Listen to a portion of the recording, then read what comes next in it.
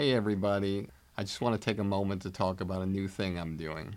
Over the years, many of you have reached out to me telling me how much you love the podcast, but also wish there were more personalized takeaways and more in-depth interactions with our guests to hear what they think about comedy. This is why I'm now launching my new digital academy, Blueprint for Success. With exclusive interviews and comedy philosophies of stars and industry veterans, personalized versions of the industry standard podcast, commercial-free, and one-on-one coaching time with me.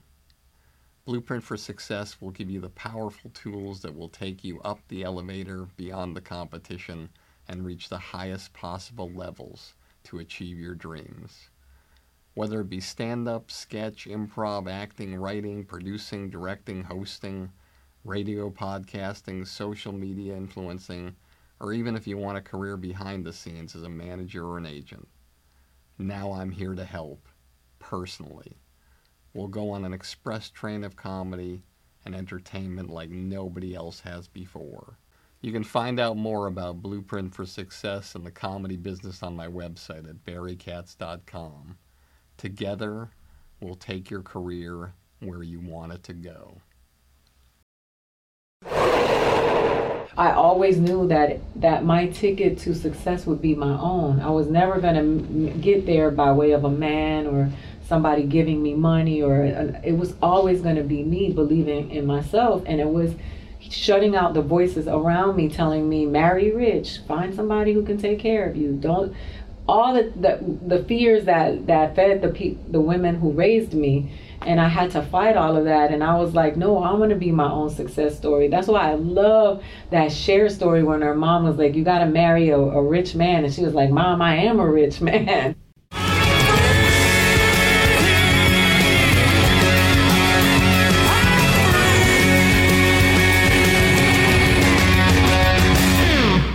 Hey everybody, welcome back to another episode of Industry Standard with me, Barry Katz. Hope your 2020 is great. I want to thank you all for listening to these interviews. Hopefully they help you at whatever point in your business or personal journey is. The people's stories on these podcasts are truly inspirational of how they started with nothing and somehow made it to the highest levels of the entertainment business. Great examples for everybody in all business, and I'm thankful for your support. Truly, you guys are incredible. And if you need to reach me, you can do so at Barry Katz at Instagram or Twitter, or you can reach me on my website at barrykatz.com. And my guest today is another person who is truly as inspirational as anybody that I've ever met in this business. She's had an incredibly difficult life, been knocked down so many times, and still seems to figure out a way to get back up. Just a really, really amazing person who I reconnected with in New York when I hung out with her and Tiffany Haddish at the Comedy Cellar and Olive Tree Cafe in Greenwich Village, New York. After talking with her there, I realized I had to have her on the show. So without further ado, I will introduce my guest today, Aida Rodriguez. Aida Rodriguez is a new Afro-Latina, taking the world of entertainment by storm with her wit, strong performances, and charismatic personality. Recently, she made history as the first Latina to appear in 2 specials to air in 1 month on 2 different networks, both Showtime and HBO. Additionally, Rodriguez was handpicked by Oscar-nominated director Taylor Hackford. Can you say An Officer and Gentleman? Ray, Devil's Advocate, La Bamba, and he chose her for his new film, The Comedian, starring Robert De Niro. In 2017, Coca-Cola Global Women's Link Conference sponsored Aida's speech that modeled the TED Talk. She also appeared on Comedy Central's The Nightly Show, a finalist on Emmy-nominated Last Comic Standing on NBC, appearances on True TV's Laugh Tracks, Fox's Laughs, Nickelodeon's Mom's Night Out, and Parental Discretion, and a 5-time host of the PBS Imagen Awards. Ladies and gentlemen, please welcome my guest today. So great to have her here, Aida Rodriguez. There you go. You said it.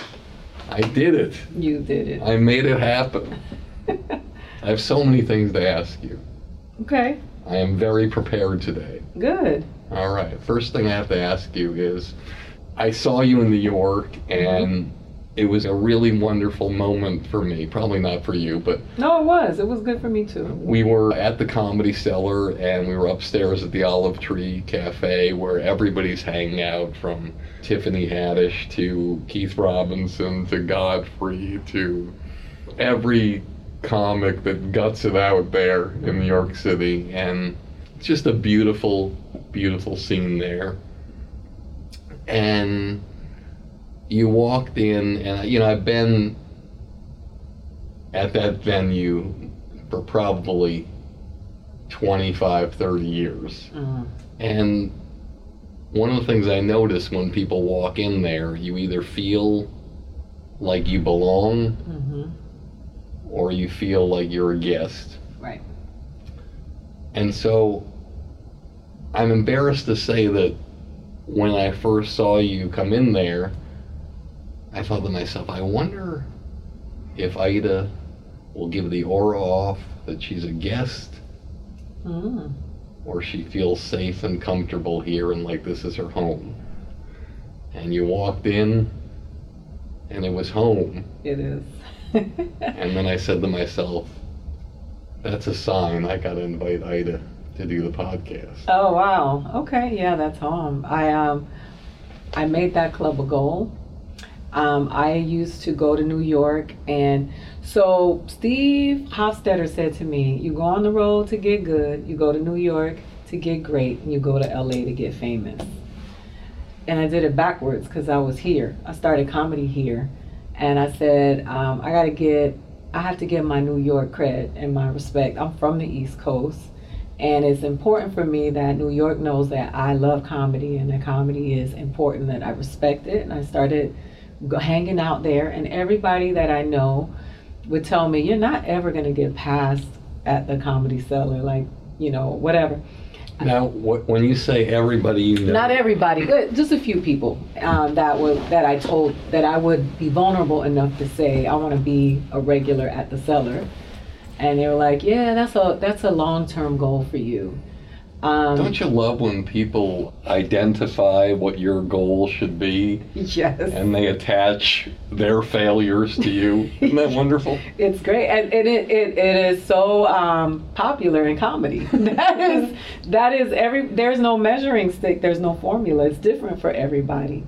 And what's funny, it was DC Benny that said, email Esty.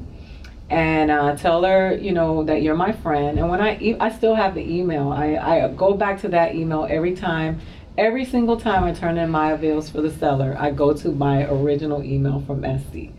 And now it's so far down, like it's so funny that I'll pull it up. I search in her name, and then I gotta scroll all the way down. What does it say? She says, I know exactly who you are. Let me know when you come in town. I take avails on Sundays for the next upcoming week. Come on in and come do an audition. All right, so now you have DC Benny, who's been around the New York scene for a long time. He recommends you. It's always nice when, if you're a comedian, if you can be in a situation where people can recommend you. It's not necessary, because to be honest with you, I have this philosophy here in Los Angeles that is a very odd philosophy. It's that when people want me to put in a good word for them, I say, you don't want me to put in a good word for you. And they say, what are you talking about? You can get me on. You can get me on in the second at any club. I said, well, yes, I can. But the club owners want to feel like they discovered you. Right. And if I bring you in there, in the back of their mind, it's always like, fucking Barry Katz, he found this person. This isn't somebody I discovered. Yeah. But if a comic recommends you, they don't look at that as like that person discovered them. They look at that as, hey, you're part of the family and you're just helping mom and dad put food on the table. Yeah, that was great. And so that's a great thing. So, okay, so now she gives you your audition. What day and what time is it? I went in on a Sunday night. I went on the early show, which started at 7. My spot was like at 8:05. It was like How many people were in the crowd? it was sold out. Got it, sold out. Who went on before you? Hannibal Buress. Okay, so Hannibal Buress goes on before you. Yeah. And how many years ago is this? This was about 5 years ago now. Got it. So she tells you you're going to do how much time? 5 minutes. 5 minutes. Okay. So are you agonizing over the 5 minutes you want to present to her, and how do you decide what you want to do? Do you look at all the material you have in your arsenal, because obviously she hasn't really seen everything? Mm-hmm. And do you think, okay, all right, I want to do the fastball down the middle with no blue humor. Okay, I'll start off slow, and then at the end I'll get really edgy and close with a hard R bang. Or what was your philosophy there? So I had all these philosophies, right? I said, I'm going to go clean. And then I said, I'm going to make sure I don't do what I did on Last Comic Standing, right? Then I said... Never heard of that show. And then I said... Want to tell our audience what you did on Last Comic Standing? So I made it to the top 10 on the finals of Last Comic Standing. And Who were the other 9, you remember? Joe Maki, DC Benny, Rocky Laporte, Nikki Card, Lachlan Patterson, Carlos Miller, Monroe Martin, and who else? I'm missing 2. And so it was me, Carlos, Monroe, Joe Maki, Rocky Laporte, DC Benny, Jimmy Schubert, and Lachlan Patterson. Very good. Yeah, I remember everybody. I'm friends with all of them. You know, Monroe Martin is I'm doing a show at Sundance. I'm producing my own comedy show at Sundance, and I brought him to come do a set because I think his story is so fascinating. And yeah, I stay in touch with everybody. DC Benny is, you know, his storytelling. Carlos Miller and I are friends. Nikki Carr just texted me the other day. Lachlan just had a baby. I just saw him. What a gift, you know, to have that, share that space with those people, that moment in time, and to see where everybody has gone and is going. You want to tell the audience, since a lot of them might not have been around to see that show, who won Last Comic Standing? Oh, Rodman. I forgot Rodman. He was the last one that I forgot, the winner. Rodman won. And sometimes we forget the winner. It happens, right? The finals was Rodman, Lachlan, and Nikki. Those 3. And Roseanne Barr, Russell Peters, and Keenen Ivory Wayans were the judges. So what was the mistake you made? The mistake that I made was I let one set be more valuable than any other. And for me, the philosophy that I had to learn, that I adopted after that, was that one set does not a comic make, and that every set is just no one set is more important than the other. It's important to drop in and be present for the set, regardless of what it is, and just do you. And I just thought that because that was the finals, that I had to deliver this set that was over the top, outrageous, and perfect, and that doesn't exist. I still haven't obtained that set, because I'm chasing it, because that's what comedy is. Before we get into the Comedy Cellar story, tell our audience the most impactful thing that each judge said to you during the competition, whether it be on camera or off camera. So I'll tell you, Roseanne Barr said to me on my first set, they cut it out, Barry. She said, "Why don't you have a TV show? Why haven't I seen you on television?" She said, "I know you can win the whole thing." Keenen Ivory Wayans said to me that... Did you ask Paige Hurwitz why they cut it out? I never asked. I started learning more about the business and producing and the business of television and the story that they were telling, and I just told myself it didn't fit the story they were trying to tell, and I just moved on with it. Do you believe that? I'm a conspiracy theorist, Barry, so I started thinking a lot of things, and I felt like, wow, why did they take that out? And then, you know what comics do, I got in my head, and then I realized it doesn't matter. What matters is that every time I go on stage, somebody says, wow, I want to see more of her. So you're onto something there, because you want the audience to say first, before Roseanne, why doesn't she have her own television show? You want the network executives who are watching from all the networks to say that, because they watch everybody else's shows. Yeah. Okay, so she said that. Russell Peters, what did he say to you? Russell said, damn, girl, because I opened for him, and his whole thing was, look at my little baby all grown up, because he took me on the road, and he hazed me on the road, and he used to say, like, today, I don't want you to do your set, I just want you to talk about your day. And some days he would be like, hey, no swearing today, I just want you to go on stage. Like, he really, like, poured into me. Like, he saw something in me that I didn't see in myself, and was like, you can go actually really do, like, comedy, which I didn't know what that meant. Keenen Ivory Wayans told me that I was too distracting, because I had on a yellow dress, and he said that it was, you know, he was like, you're attractive and it's distracting. Comedy is not about distractions. And it was just a weird comment. And then, but he also told me that he thought I could be the next Roseanne. So it was just like one weird thing after the other. So all of those things combined really made an impact on me, because that was the very first time that I had received any acknowledgement for being a stand-up comedian outside of my friends.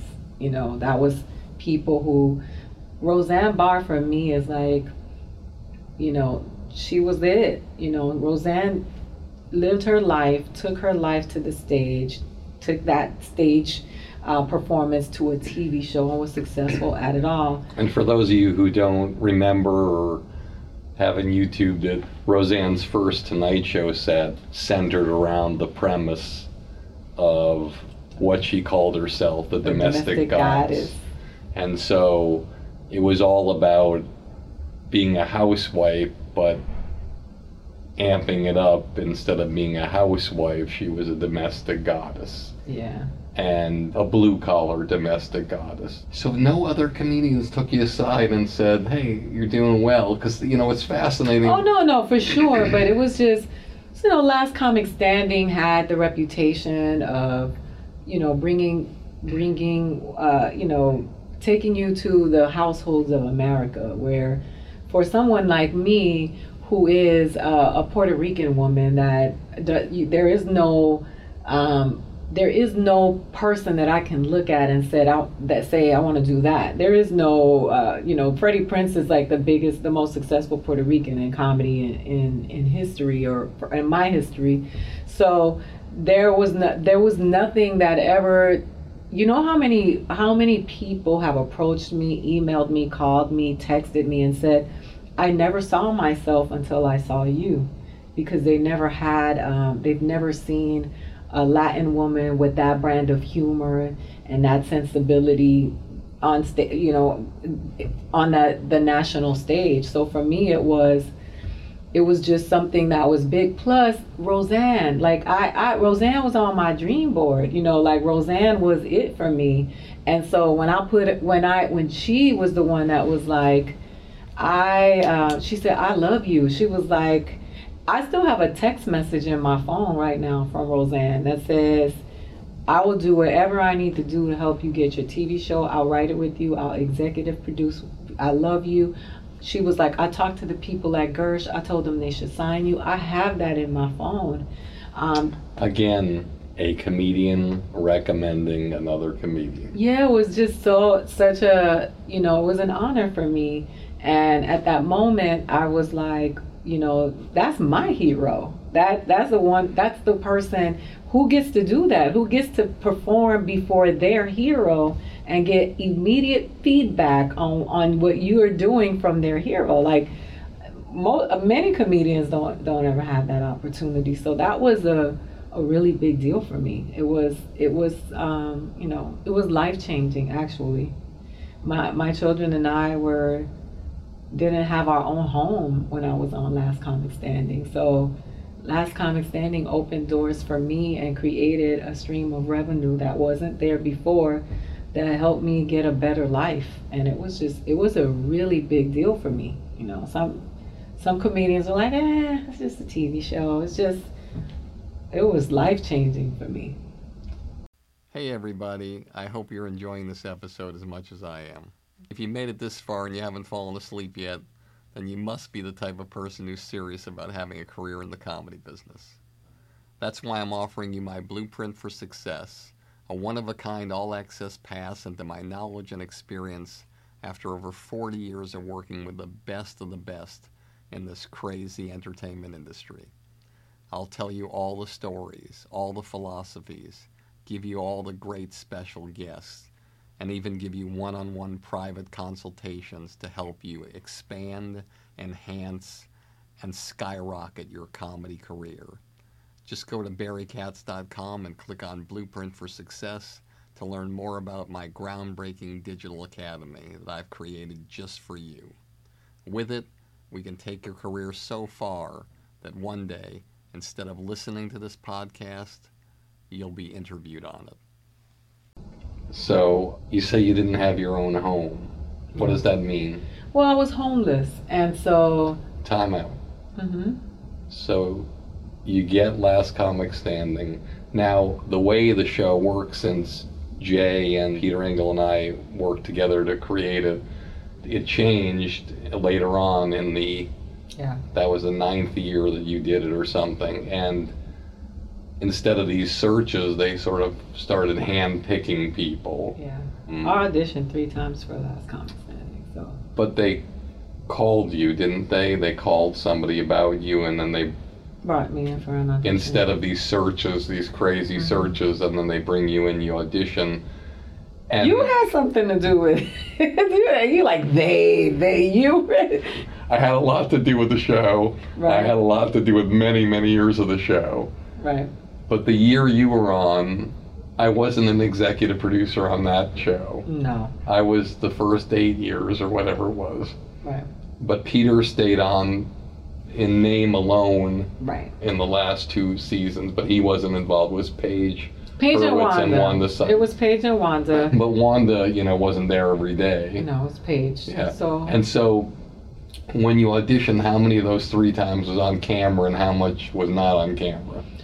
Oh, the first audition was not on camera. Yeah, so you do that and they come to the club or whatever. And then, so it's a hand-picked group of people.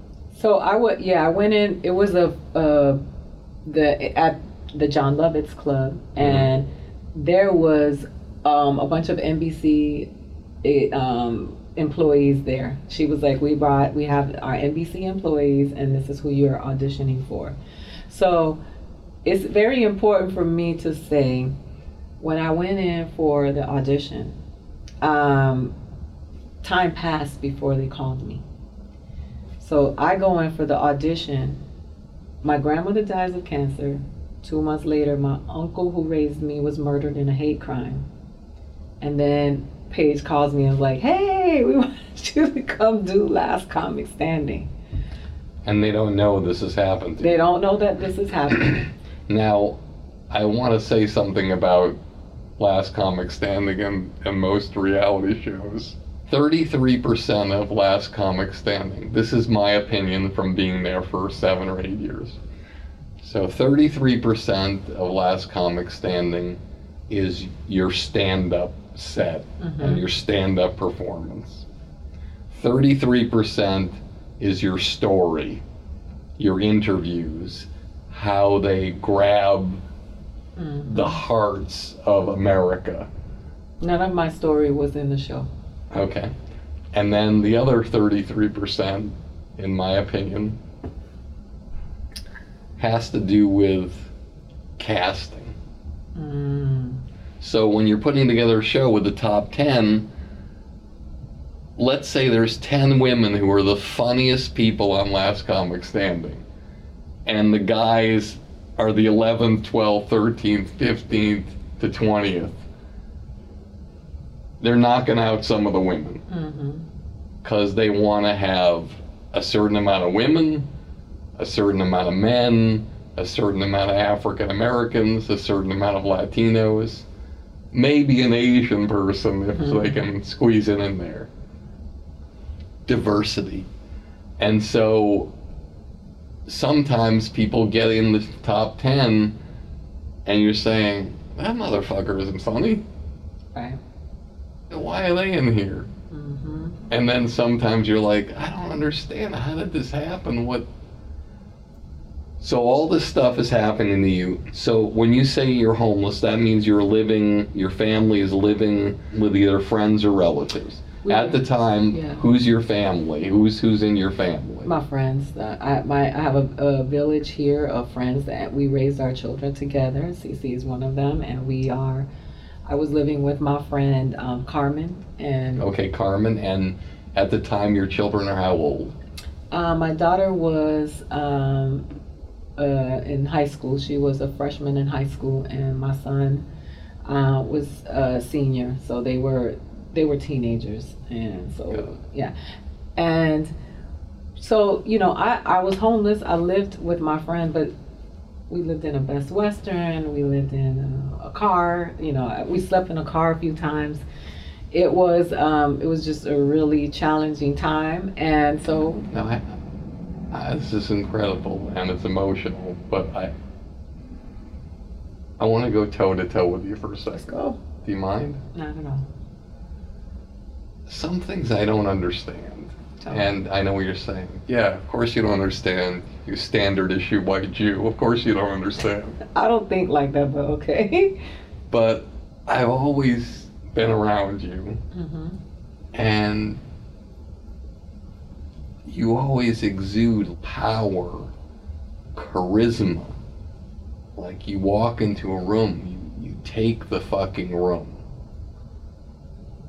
So in between jobs in the entertainment business, I always saw you as somebody who could walk in any room. Doesn't matter if it's the law firm of Schwartz, and Schwartz, the Paramount studio, it doesn't matter where it is. There's no way you're taking 20 interviews for a job and going 0 for 20. It's never happening. I had a job. Yeah, so that's why you're the kind of person that I saw as somebody who would have no problem staying away from being homeless, because I always saw you as somebody who could work in any profession. So I did. I got sideswiped. So what happened was ugly divorce, vindictive ex. I was working and I was living in an apartment that was, I never told this story before. I was living in an apartment that was being written off by the company that I was working for. I was working for a private bank. And that company was paying the rent because they were writing it off as their office on the West Coast, because I was a rep for them. And so what happened was, what I was told was the owner of the company was friends with my ex, and they let me go. But when they let me go, they did not tell me what was going on with the apartment. In the interim, I was evicted, and I didn't know, because I was not getting any of the correspondence because it was going to the office in Indiana. And then the sheriff showed up at my house.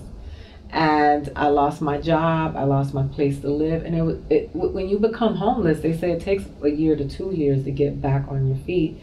And so I was working. I worked at a private, I worked at Edward Jones at a brokerage, and I had a full-time job. I was working at Federal Express. I would go at 4 in the morning, do work from 4 to 6, take my kids to school, go to work, then go back to FedEx. I mean, I've always worked. But it was the economic oppression that a lot of people experience. I was going to say women, but men as well, from as a result of divorce, can be very offsetting for people, and I don't think people realize that. And when I got my divorce, I didn't get alimony. I didn't want it. I just wanted child support.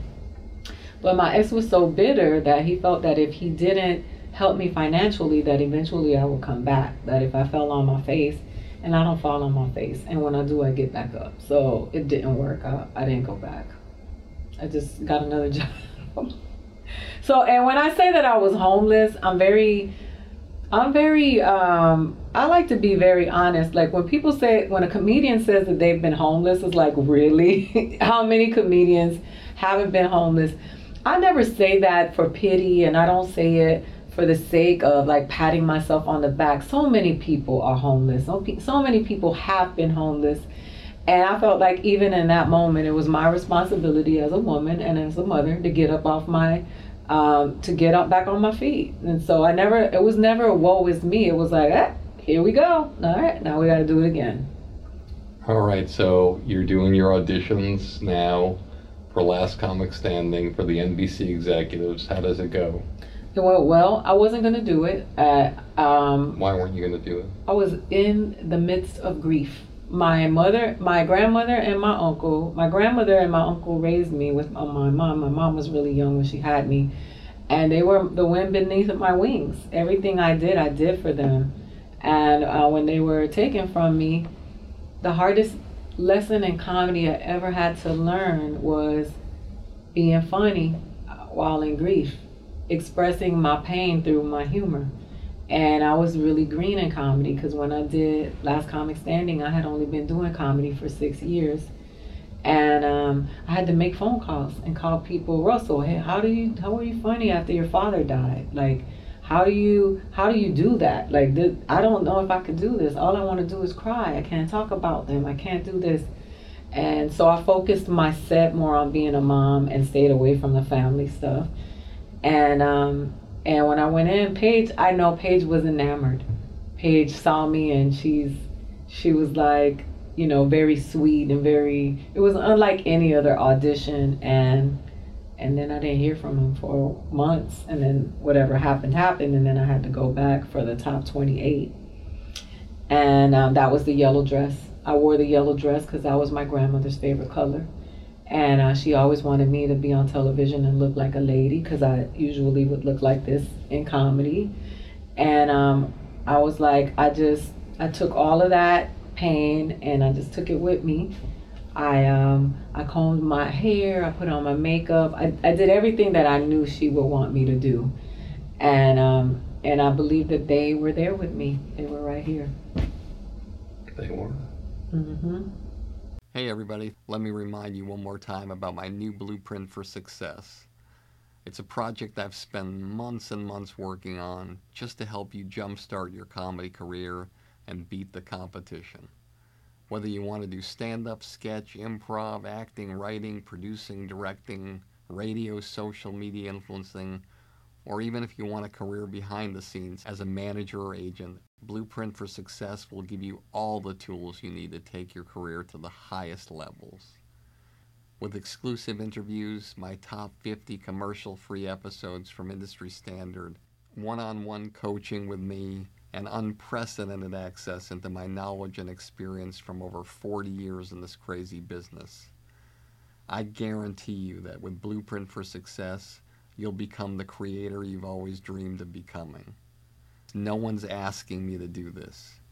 I want to do it because I want to help you become truly undeniable. So just go to barrykatz.com, click on Blueprint for Success, and start your incredible journey today. I truly can't wait to work with you to help you change the trajectory of your comedy career forever. And so you start doing Last Comic Standing. You get into the finals. Tell me the first thing that happened away from the show in real comedy show business where you noticed that your life was changing. The first thing was an agent. It was an agent that said... Personal appearance agent? Yeah, a PA agent. Who was that? It was Ian Arrighetti. Ian Arrighetti at Innovative Artist at the time. And now, Joe Eschenbaum. Yes. They're both at different places now. Yeah, he's at Joe's at UTA, and Ian started his own management company. He said... Every time a steel mill closes, there's 5,000 new managers. Just remember that. He said, first they said to me, if you make it to the top 10, we're going to sign you. And I didn't have an agent at that time, which I thought would make a bigger difference. The second thing was, it was the other comedians. It was the acknowledgement of, first of all, Roseanne. When Roseanne was like, when her cameras came off, she was like, you're going to definitely have a show. I know it. And I was like, wow, I didn't, because when the cameras are on, you're like, you don't know if that's for the camera. But when the cameras were off, she was like, I meant what I said, and I know you're going to get it. Russell sent me a text message and was like, game over. Like, it's on. It's on. And it was the audience. It was after a show at that theater that we did on Wilshire. There was a group of people that were waiting for me, and they were like, we're not leaving until we talk to her. That were like, we're your fans, and we love you, and when can we see you again? And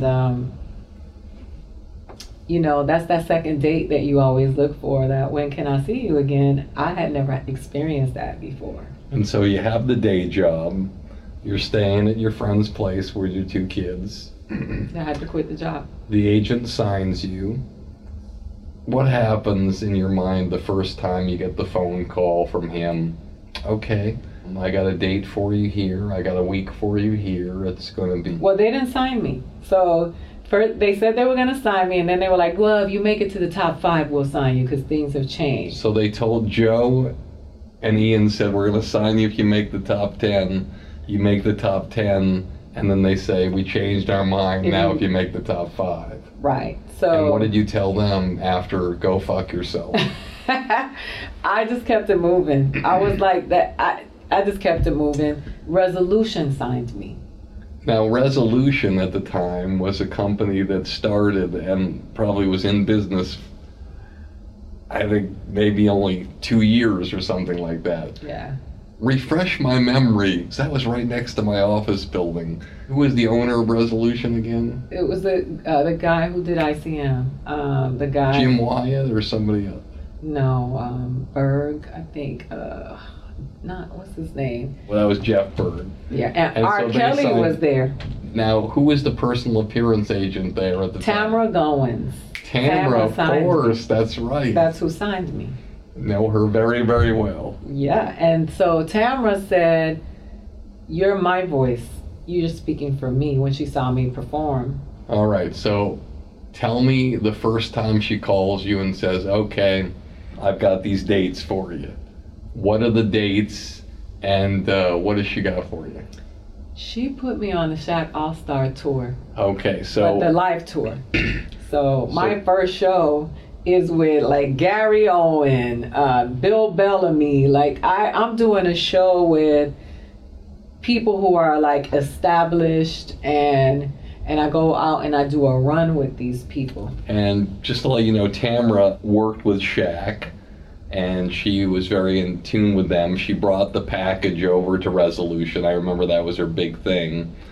And so when you do a tour like that, what happens is it's very strange, because you're packaging a tour around a major star who isn't there. It's the Shaq All-Star Tour, and Shaq isn't there. Yep. He's never there. He is never hosting a show. Yeah. And his name's on it, and people are coming in droves. Let's buy tickets, and oh, he's not here. And he was usually in the audience, but he wasn't even there for my tape. Yeah. You were there. Yes. I was, because of Bill Bellamy. Mm-hmm. And so what happens on that tour is you have a certain budget per show for one of these tours. I want to tell the audience about this because I think it's fascinating. It is.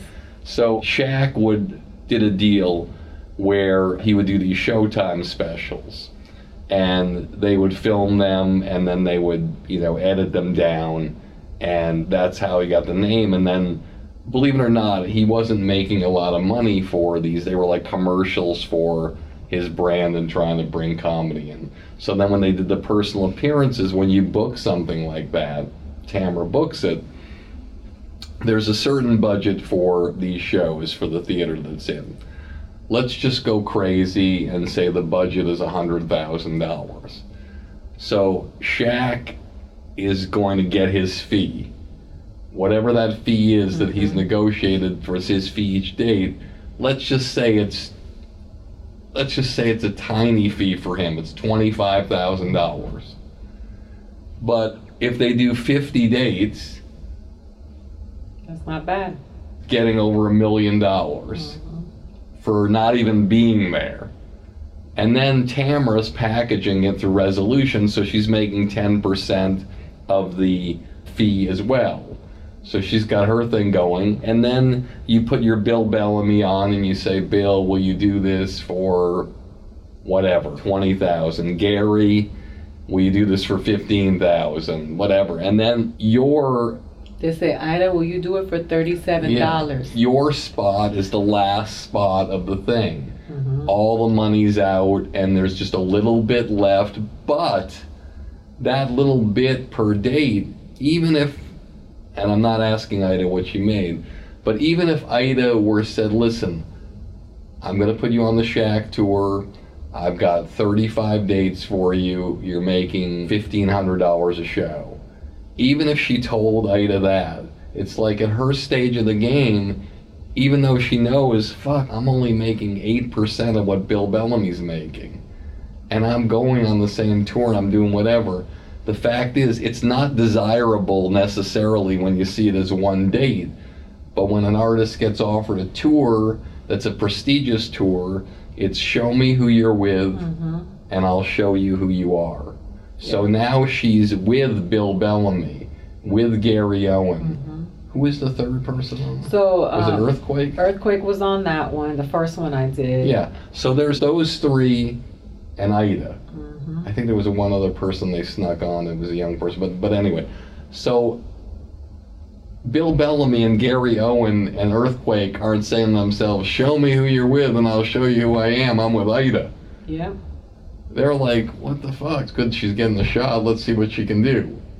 And so that amount of money where you're guaranteed a tour that you know is never going to cancel, there's no dates being canceled because people just come out in droves. Right. And so now, even if, let's say, God forbid, she was making only $1,000 a show, she knows that $35,000 is coming, even if they're taking a commission off her gig, but I think they took the commission off the top. So she knows that money's coming, and now she's like, hey, I'm not homeless anymore. Yeah. Plus, I went from featuring to doing that, because before Last Comic Standing, I only headlined a few times. Molly at the Punchline headlined me because she groomed me for headlining. And just so the audience knows, Molly, probably one of the most prestigious bookers in the country, started with Jeff Wills, who's now like the head of Live Nation. And she was there in the beginning when I used to go there with Chappelle and have him headline in 1996 when he was like 22 years old or whatever, and she was there and she was running things, and she's still running things today. Yeah, she's one of the bookers that I love in this game, because it was a whole different education with her. I started off on a Sunday going to do the showcases.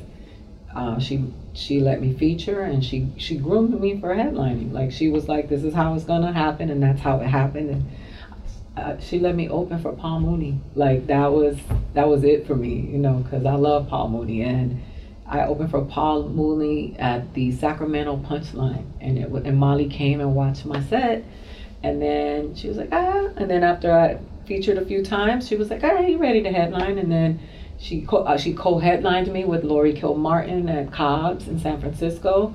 And then that was it. I was off. And then I started doing my own weekends at the Punchline in San Francisco and in Sacramento. But I hadn't been headlining, so I went from getting $75 a show And they gave me a little bit more than 1,500. And in all fairness to them, I thought it was a fair wage for where I was and what I had done in comedy with a lack of credits. And you would have done it for $500. Yes, yeah. I would have. I would have done it for So if they gave you $2,500, they gave you $2,000, $1,500, whatever they gave you, Tamara was the perfect agent for you at the time. She was. Because she had that tour and putting you on it, because the comedy clubs might not have had you on right away. Now they saw that you could do it. You're working big theaters. I believe they had you do a 10-minute set as opposed to the 20-minute set. Mm-hmm. So now you got your Bronco's greatest hits. You're fucking killing in a theater. The other comics like Bellamere are going like, ooh. So there's nobody nicer than Bill Bellamy. Yeah, he's nice. I mean, so, yeah. And so supportive. So likable. But also, you got to work with great, like Laurie Kilmartin. My hero, one of my heroes in comedy. I mean, I don't know how many greater stories there are than that, where you got it out through this crazy business and you have your ups and downs and you launch your podcast with a creative, unique idea and it goes to #1. And I mean, I'm just... some of the stories like yours just blow me away. Yeah. So you're doing that, tell me the moment when you get your own place for the first time in a while and you go there for the first time with your kids. I want to hear about that story. So the apartment that I got was an apartment in Sherman Oaks. On Magnolia. I can tell the address now because I don't live there anymore. But I moved into this apartment. My son had gone away to school, and so it was just me and my daughter. And it was a 2-bedroom apartment, 2-bathroom, 2 baths, brand new carpet in Sherman Oaks, which is a neighborhood that my kids grew up in because they went to school. They went to Dixie Canyon. They went to Campbell Hall. They went to school in that area. So it was good because LA is so expensive.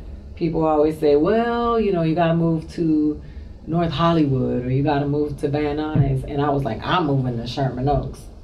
And I lived on Magnolia when I first came here, the Academy Village apartments. I know those though. We know those. So yeah, I moved into the apartment. It just felt good to just have my own space. Was it emotional? Of course it was emotional. It was my son was away at school and I was just like, man, my daughter has her own room and we have our own space. And it was a moment because it was beyond comedy and beyond everything else. I was back. And so, my journey was different. I married my first boyfriend. I had my 2 children with him. I had been financially dependent on him. He played professional football. I never adjusted to that lifestyle. And I always knew that my ticket to success would be my own. I was never going to get there by way of a man or somebody giving me money, it was always going to be me believing in myself. And it was shutting out the voices around me telling me, marry rich, find somebody who can take care of you. All the fears that fed the women who raised me. And I had to fight all of that. And I was like, no, I want to be my own success story. That's why I love that Cher story when her mom was like, you got to marry a rich man. And she was like, Mom, I am a rich man. And I'm like, I believe that I could do it myself. So for me, it was planting my feet in that place saying, all right, now we cooking with grease. Now I got this. Now from here, the journey, now Federal Express, FedEx is behind me. Edward Jones is behind me. I'm doing stand-up full-time, and I got a plan. Unlike you, Barry, I had to have a plan. I had to sit down and strategize and say, this is what we're doing. And I put myself on a budget, and I was just so like, that fear of being homeless is so traumatic that you're like, that's not gonna happen again. So here's the savings. Everything goes there, and this is how we operate from here on out until we get out of this hole. And that's how it worked. It was a big moment, and it meant the world for me because my daughter had that stability. I just wanted to let you know if you ever want to get a gift for somebody special, you can do so at our merch store at barrykatz.com.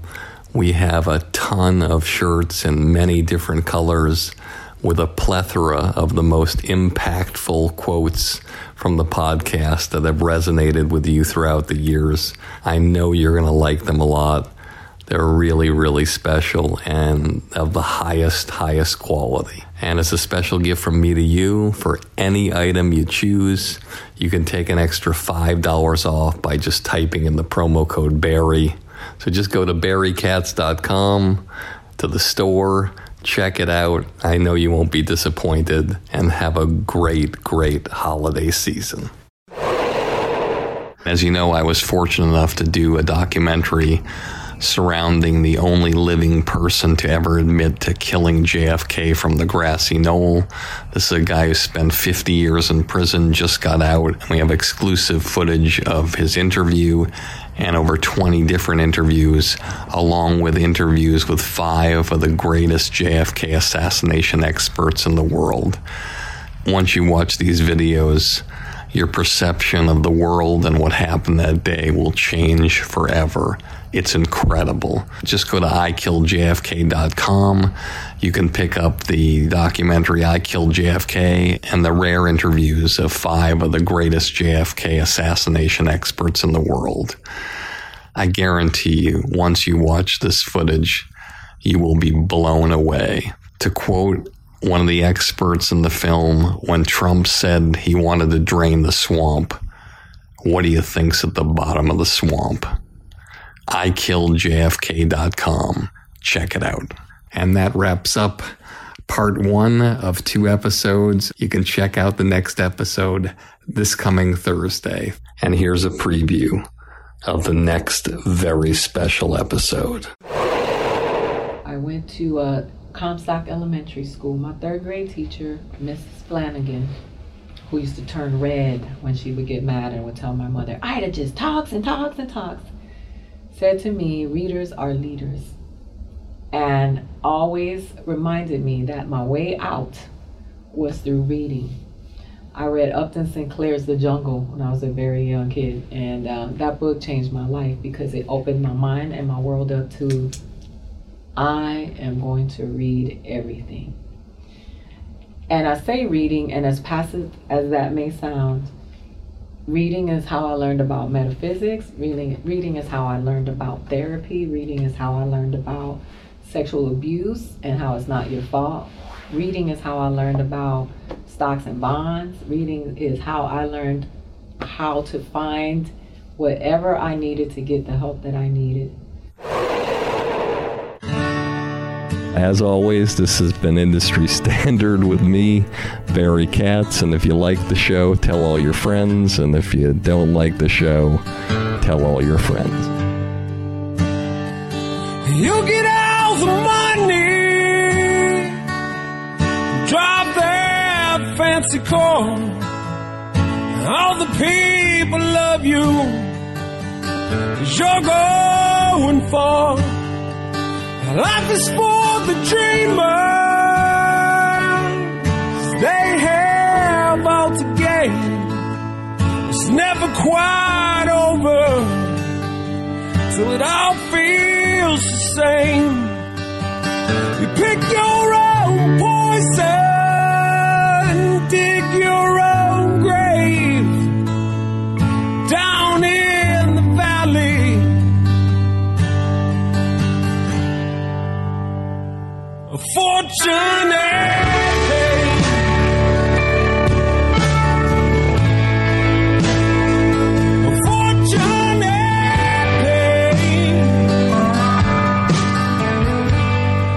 Thank you for listening to Industry Standard with Barry Katz. If you'd like more info on our schedule of new episodes or how to reach Barry through Twitter, Facebook, or email, go to barrykatz.com. Before you leave, please take a moment to subscribe to our podcast, leave a comment, and rate it, even if you think it blows. Thank you for your support, and have a great day.